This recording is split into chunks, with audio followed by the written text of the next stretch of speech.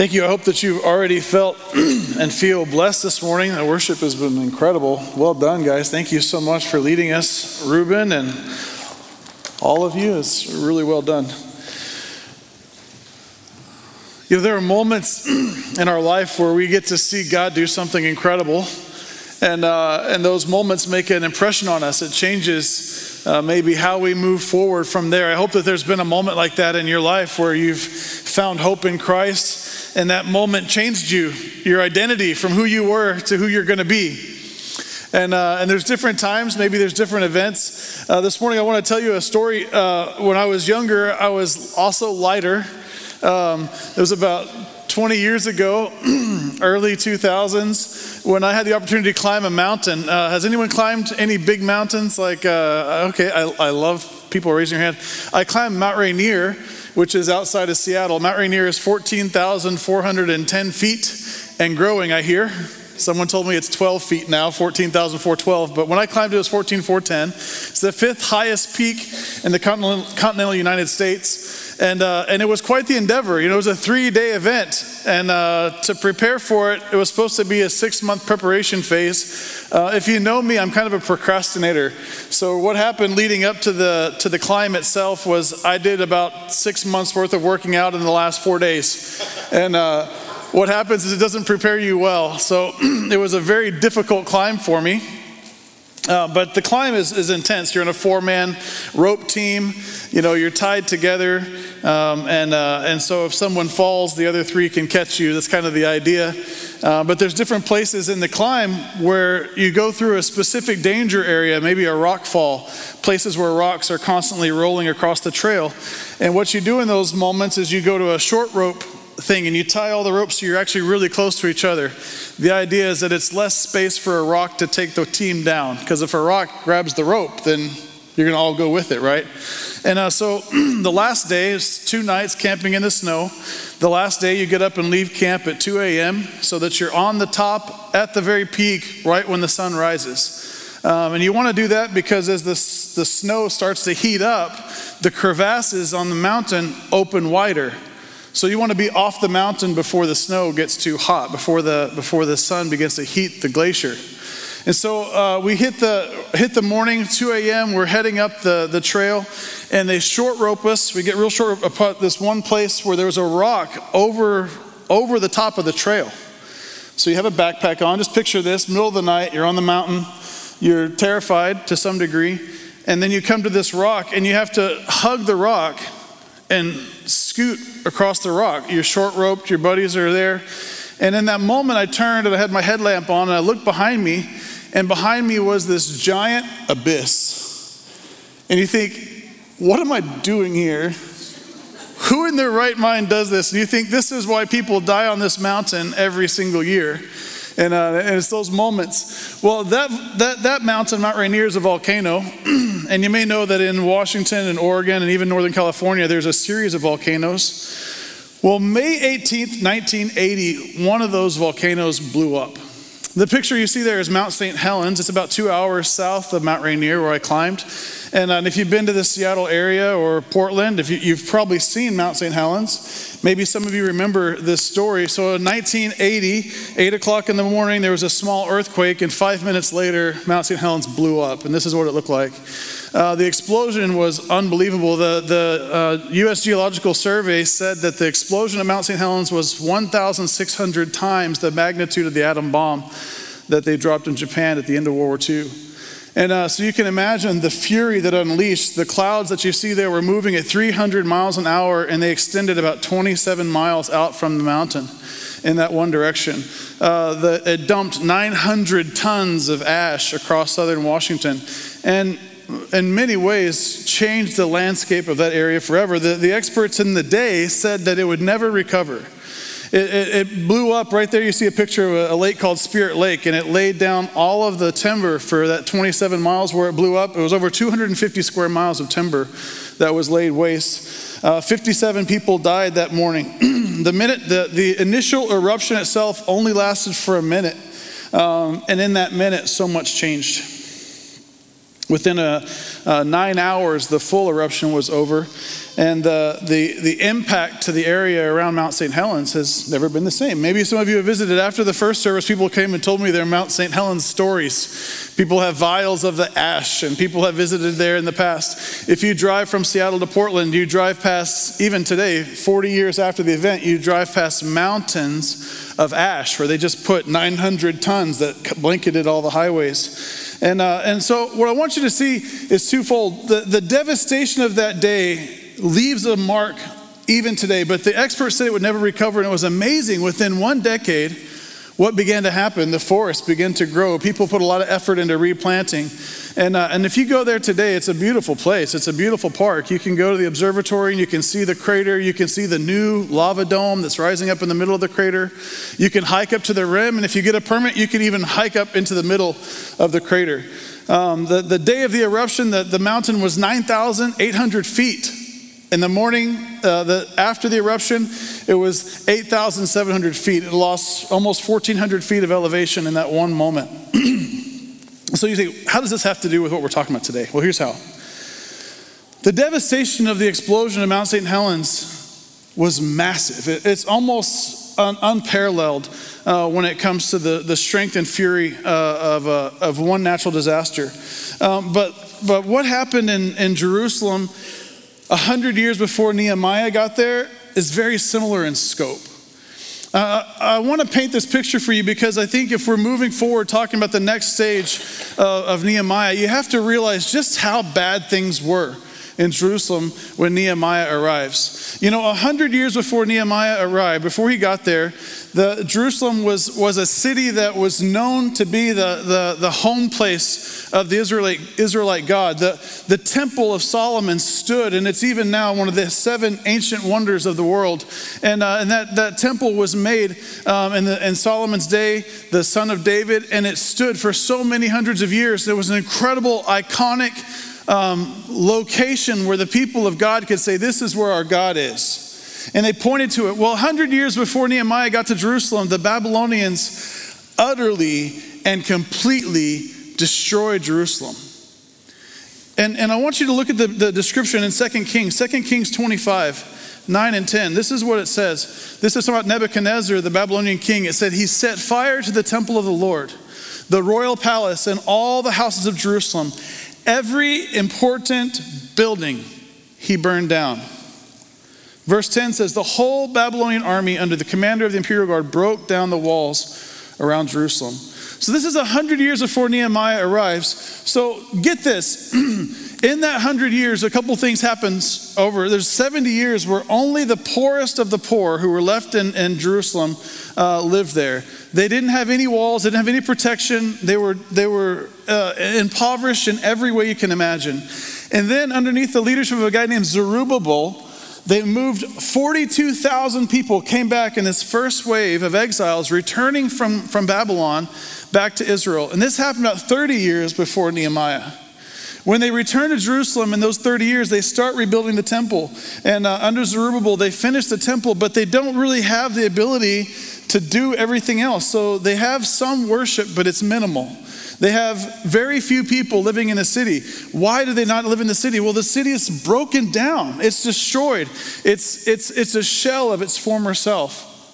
And so what I want you to see is twofold. The devastation of the city was more than just the physical problems in the city. It wasn't just broken houses and buildings and walls. The people themselves had been rejected by the God that they served. So 70 years later, Zerubbabel and these exiles return to Jerusalem, and they return with this idea that God's going to fulfill all of their desires. He's going to reinstate them as God's people. And when they get there, they just find out now we're poor exiles living in a foreign country because all that they knew wasn't there anymore. And they began to rebuild this temple, but even with the rebuilt temple, it's only a shell of its former self. It wasn't nearly as beautiful or ornate or exciting as the previous temple. And so this whole thing, in Ezra, the book of Ezra, it tells us that when they dedicated the temple, the people cried because it was the few people that could remember Solomon's temple were just kind of sad that it wasn't even close to what had happened before. And so I want you to see that the impacts of that 100 years of devastation and rule is where Nehemiah arrives. Nehemiah has never been there. He's never seen it. He's never experienced what Jerusalem is like. Nehemiah is kind of a wealthy guy. He lives and serves the king. He serves the right hand of the king. He's the cupbearer. So can you imagine how Nehemiah goes from being in the courts in the presence of the most powerful person on the planet to now going to Jerusalem to try to help a bunch of people that really don't know how to help themselves? They're living in a city with broken walls.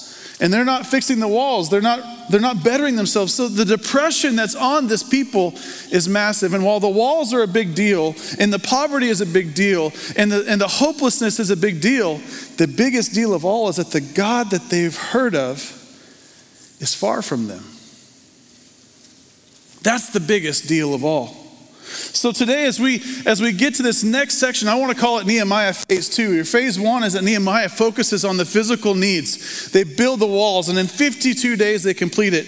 Let's jump there real quick. It's found Nehemiah 6, 15 and 16. We read it last week as well. It says, the wall was completed on the 25th of Elul in 52 days. When all our enemies heard about this, all the surrounding people were afraid and lost their confidence because they realized that this work had been done with the help of our God. And this is so meaningful because now you get this moment where the wall is done and it's a wonderful thing, but now the rebuilding of the people has begun. Now they see that God has done something through them, and the most powerful part of that is that God did it. They knew that they could not do this in their own strength, and God was with them.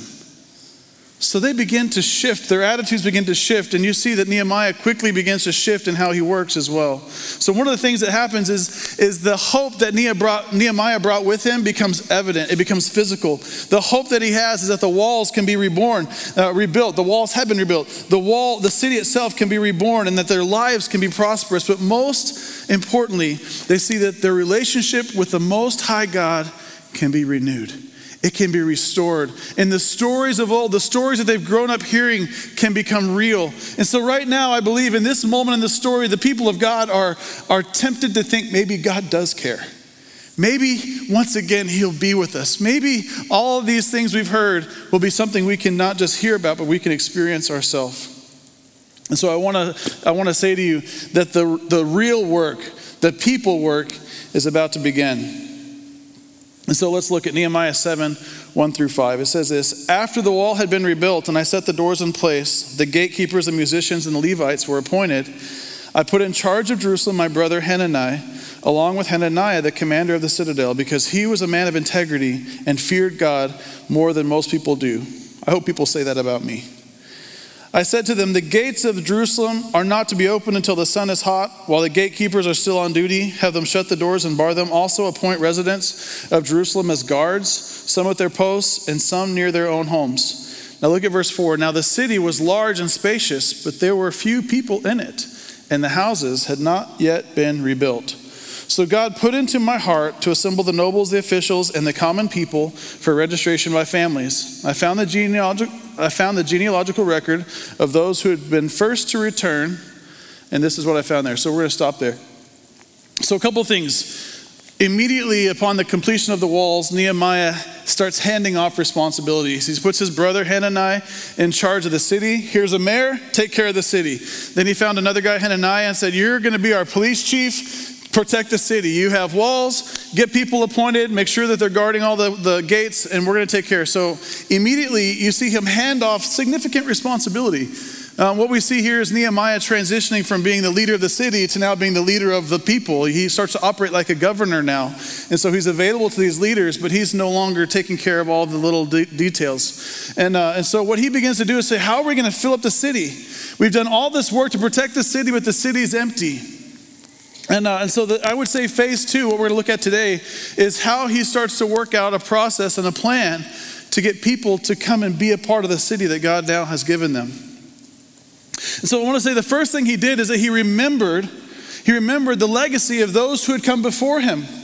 He realized that the work that they were doing in the city of Jerusalem was not just his work, and it wasn't just the work of the people that had rebuilt the wall.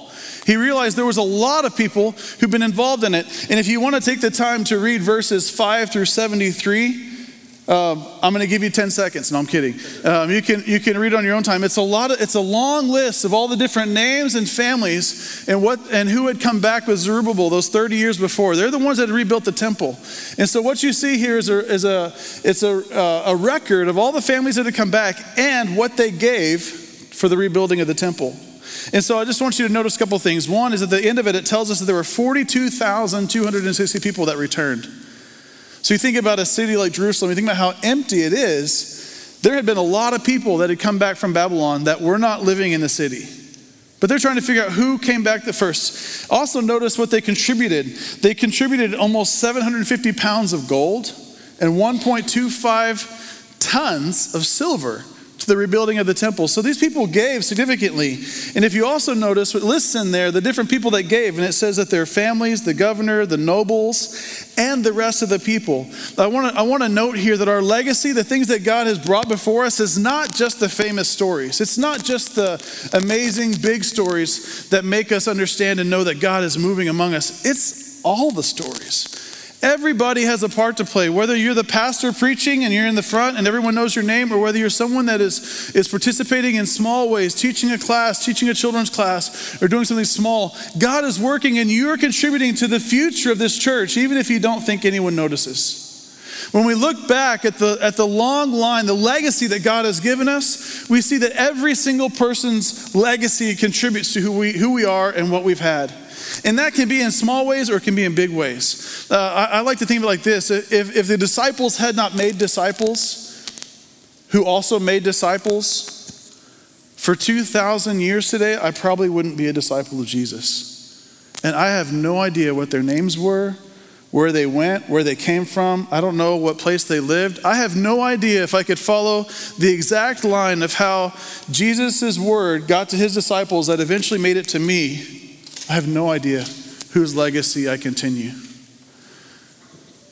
Every single one of us has a part to play, and we should remember that we are not doing it on our own. Sometimes when we start new projects, we think that our ideas are what's so important.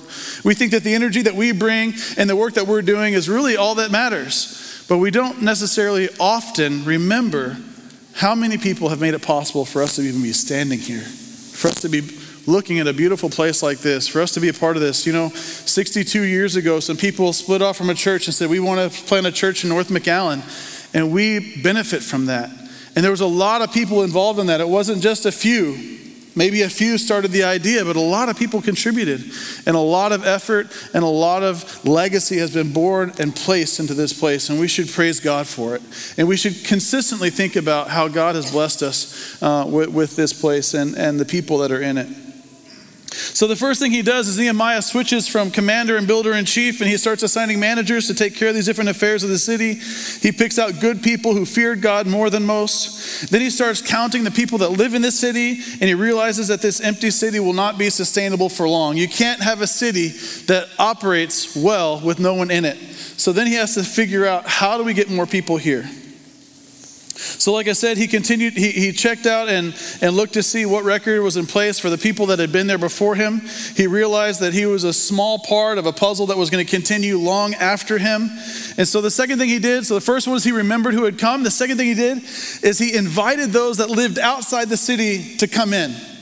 Now I want to tell you, he doesn't invite them to move in yet. If you look at the whole narrative of Nehemiah from chapter 8, 7 and 8 where we're today, until chapter 12, they go through a long process of trying to get the right people in the city. All the way down to chapter 12, they do a lottery, and they bring in a certain number of families to fill the city. But this is the first step. Let's get everyone here. So he invites them to this big worship service. It says at the beginning of chapter 8, it says this. Let me flip to it. I'm getting a little bit scattered on my notes, but we'll be okay. So chapter 8 starts with this. It says, all the people came together in one square before the water gate, and they told Ezra, the teacher of the law, to bring out the book of the law of which Moses, the Lord, had commanded for Israel. I want you to notice that first line, all the people. It's not just the people in Jerusalem. He's pulling in all the people. And if you think back a few chapters, when they were talking about who was building the different sections, there were people coming from outside villages or people coming from all around to help finished the wall, these are the people he invites. Everyone that's contributed, everyone that's a part of this, everyone that is an Israelite, come together and we're going to worship God. So they come and he starts, Ezra, the teacher of the law, begins to read the book of the law. So look at verse 2. So on the first day of the 7th month, Ezra the priest brought the law before the assembly, which has been made up of men and women, and I love this, all who were able to understand. It wasn't just the adults, it was anyone who could understand what was going on. So those of you who are kids in here, if you can understand what I'm saying, then I pray that God would make this really meaningful for you, because you're not someone that can be left out. You can be there and you can participate and you can be a part of God moving. Verse 3, he read it aloud from daybreak until noon as he faced the square before the water gate in the presence of the men, women, and others who could understand. And all the people listened attentively to the book of the law. I was here this morning at daybreak. It was about 7:30 since we switched our times up this morning. And so imagine from 7:30 until now, well, that clock is wrong. It's 11:46. Imagine that we just had been reading scripture from that time until now. How do you think you'd be feeling? Probably your back would be a little sore. You might be a little sleepy. My kids would probably say they're bored. I'm so bored, right?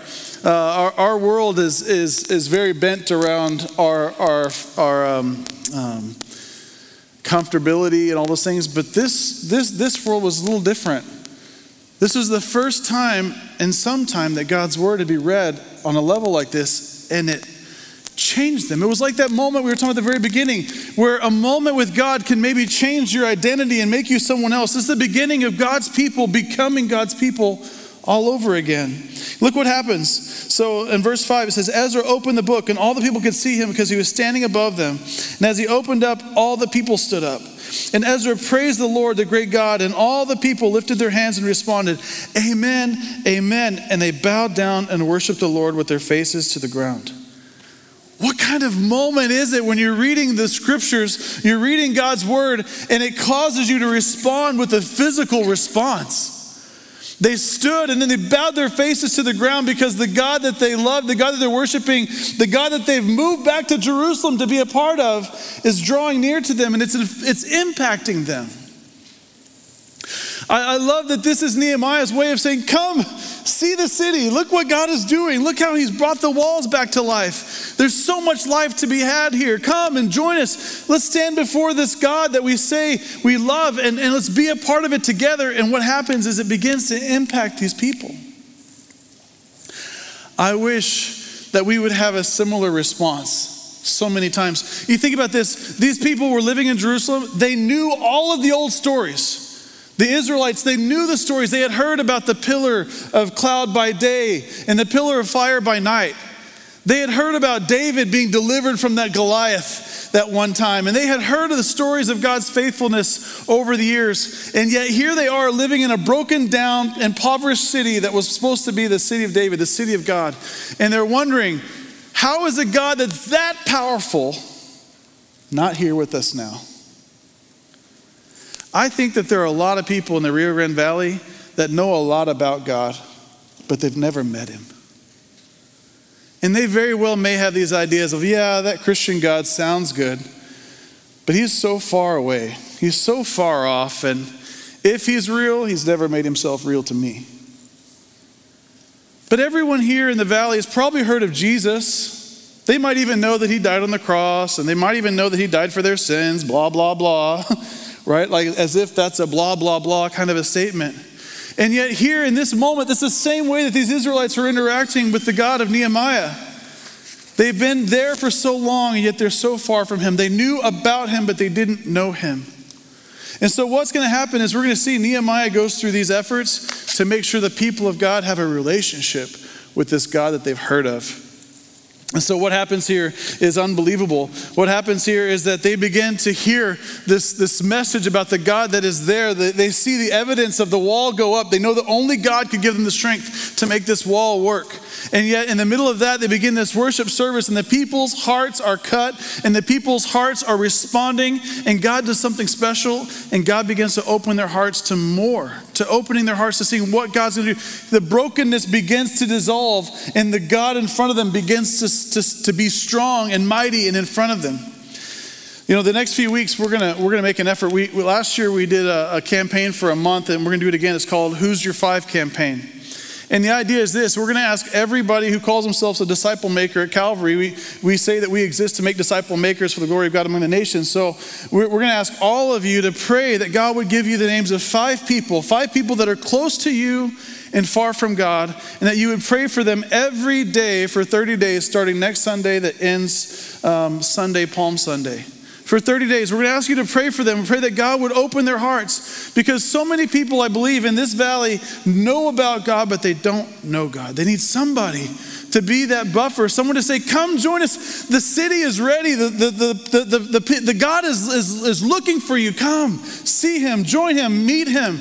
Because these people are just like the people in Jerusalem. They know of God, but they have no idea how much he cares about them. The people of God in Jerusalem were pretty sure that God had abandoned them.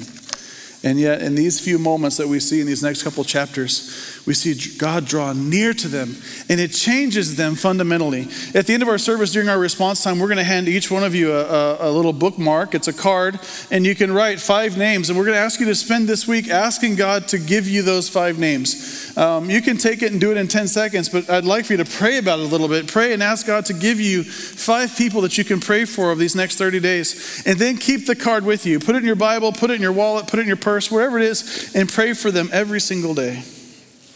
So Nehemiah, he remembered the people that had come before them. That was the first step. The second thing is he invited people to come into the city, come and see what God is doing. And then thirdly, they celebrated that God had restored his relationship with his people. And look at how this beautiful section ends up. We're going to be there in chapter 8 again. It says, the Levites, I'm going to let you read the rest of that verse. It's a lot of names. They instructed the people in the law while the people were standing there. Verse 8, they read from the book of the law of God, making it clear and giving meaning so the people understood what was being read. Verse 9, then Nehemiah the governor, Ezra the priest and teacher of the law, and the Levites who were instructing the people said to them all, this day is holy to the Lord your God. Do not mourn or weep, for all the people had been weeping as they listened to the words of the Lord, the words of the law. Listen to this. I teach a class, a Sunday school class at 8:05 on Sunday mornings. It's the Truth Seekers class. Chuck Olson, that leads our choir, has had that class for many years. And I've just been teaching there for the last 6 or 7 months. And one of the guys in the class, one of the members, said to me a few weeks ago, he said, I get so frustrated. He's in the choir. He said, I get so frustrated. We sing songs and there's no response. Nobody stands up, or nobody raises their hands, or nobody claps. And I said, people worship in different ways. And I said, I don't think that an emotional response guarantees that people's lives are being changed. But I understand what you're saying, I said to the member. But what I love about this story right here is that people were so cut that there was a clear physical and emotional response. The people's lives were so fundamentally changed. You think about what they said. It says they raised their hands and they bowed their faces to the ground. And then here it tells us that the words of God so cut to their heart that they were weeping. How long has it been since God's word caused you to cry? How long has it been since God's word drove you to your knees and you said, Lord, I need more of you? It doesn't need to be all the time, and I'm not saying it needs to be here by any means. But I think that a person that is a disciple that follows Jesus should be impacted by in their physical body and in their emotional self and how they worship. And I want to tell you, if you're dry, then draw near to him, because he wants you to be filled with his Spirit. It doesn't stop there. So the people were crying as they heard the words of the law. And in verse 10, Nehemiah said, go and enjoy choice food and sweet drinks, and send some of those to those who have nothing. This day is holy to our Lord. Do not grieve, for the joy of the Lord is your strength. And in verse 11, the Levites calmed the people, saying, be still, this is a holy day. Do not grieve. And then verse 12, I love this. The people went away to eat and drink, to send portions of food, and to celebrate with great joy, because now they understood the words that had been made known to them. They went to Jerusalem for a celebration, and then God happened. And he happened in such a powerful way that it impacted them in ways that maybe they hadn't thought of or seen in years past. The God that was the pillar by cloud during the day and the pillar by fire visited them, and they were impacted by it. They saw him for the first time, and it so impacted them that this worship that we see start here actually continues for a month. The next several sermons will be talking about how these people were so impacted by God this day and what came after that it changed how they acted in the future. It's unbelievable. And I love that so many times when we think God's moving, we do serious things. We try to do prayer and solitude. I love how those are great disciplines, or maybe fasting. And yet here Nehemiah is having none of that. Nuh-uh. This is not a time for you to go hide in your room and pray to God. This is a time for you to celebrate all the great things that God is doing. So go eat and drink, give to people that don't have anything, and remember how faithful God is. I like that. We need to do some more celebrations like that, Julio. Amen. Puro fajitas. Okay, it's lunchtime. It's a powerful moment for the Israelite nation. I want you also to realize this is the last narrative we have in the Old Testament.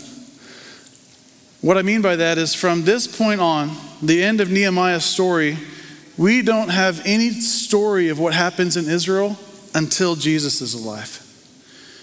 So the reforms that Nehemiah puts in place here, when they start this worship time, turns into a new promises and covenants with God, that turns into new worship forms in the temple.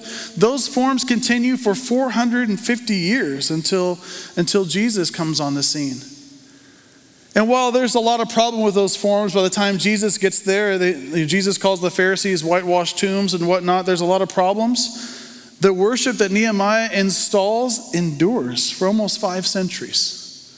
That says something, doesn't it? The people's hearts were so changed here that they remained faithful in many, maybe, again, legalistic ways.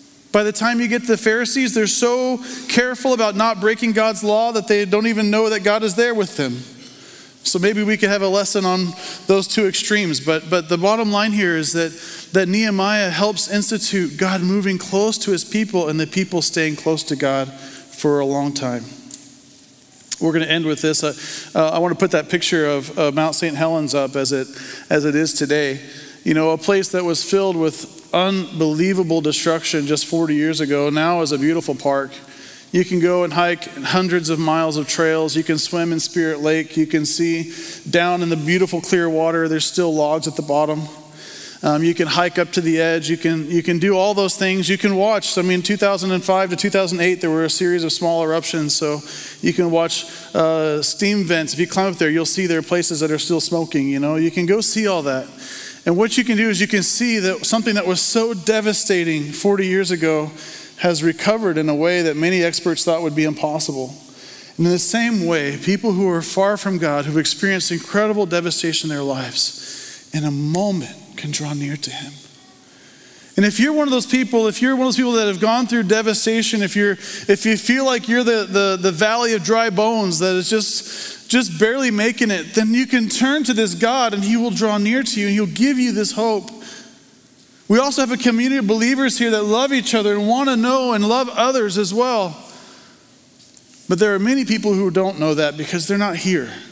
And the only way they're going to know the love of God is if you and I will be the ambassadors of hope in their lives. So my prayer for you today is for you to look at people as opportunities to see God's love. Look at them as someone who just hasn't known the truth yet and is desperate for it. The city of Jerusalem got new walls, and it made them feel a lot more protected. But what really changed is when God drew near, and then the people were restored. They're no longer Jerusalem, the city that God abandoned. Now they're Jerusalem, the city that represents God's love to the planet. Let us be the same kind of people. Let us be the people that represents God's love to the lost all around us. As we close, I want to invite the worship team to come back up. We're going to hand out these little cards here in just a minute. But there's a few things I'd like to do. And as we talk about responding, how do we respond to a message like this? Well, there's three things I'd like to do. One, I'd like to encourage you to start praying, even now, Who are the 5 people that you'll be praying for over the next month? What are their names? How do you seek God and know that He's giving you an opportunity? Maybe it's your children or grandchildren. Maybe it's your friends at school or coworkers that you see every day. Maybe it's someone that you know that lives close by, a neighbor or someone. But who are they? They're close to you but far from God. And then will you commit? Will you pray for them every single day? The little card we're going to give you has a little a perforated edge. Come on, guys, we'll go ahead and pass them out while there's the perforated edge. You can tear it off and keep it close to you, keep it near you, so you can pray for them every time you think about it. And then lastly, will you pray and ask God to give you an opportunity to show them His love in the next 30 days? Pray for them, that's great, but pray that God would open up a door to their heart that you can speak into. And maybe God will do something incredible. Maybe God will open up people's hearts to respond to His gospel. And maybe someone that you're praying for will find the hope and life that only Jesus can bring. And here's what we're praying for you. We're praying that God would bring us new believers in the next month, that we can begin to train and disciple and hopefully help them become disciple makers. And we're so filled with hope that we're going to already plan to have Baptism Sunday, Easter Sunday. We're praying that some of those people that are going to get baptized Easter Sunday will be people that are far from God today and maybe drawing close to Him then. And so a couple of things. Be praying that God would move in the hearts of people, and I'm praying that God would move in yours. Will you pray with me? Jesus, we thank you so much for your word.